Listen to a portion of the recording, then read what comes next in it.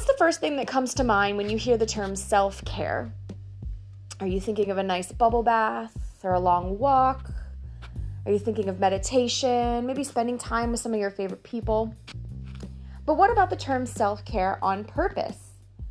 Are you practicing some of these self-care activities kind of mindlessly, just going with the flow, doing it because you feel like you have to? Or are you living life with intention? Are you practicing mindfulness and living in the present moment?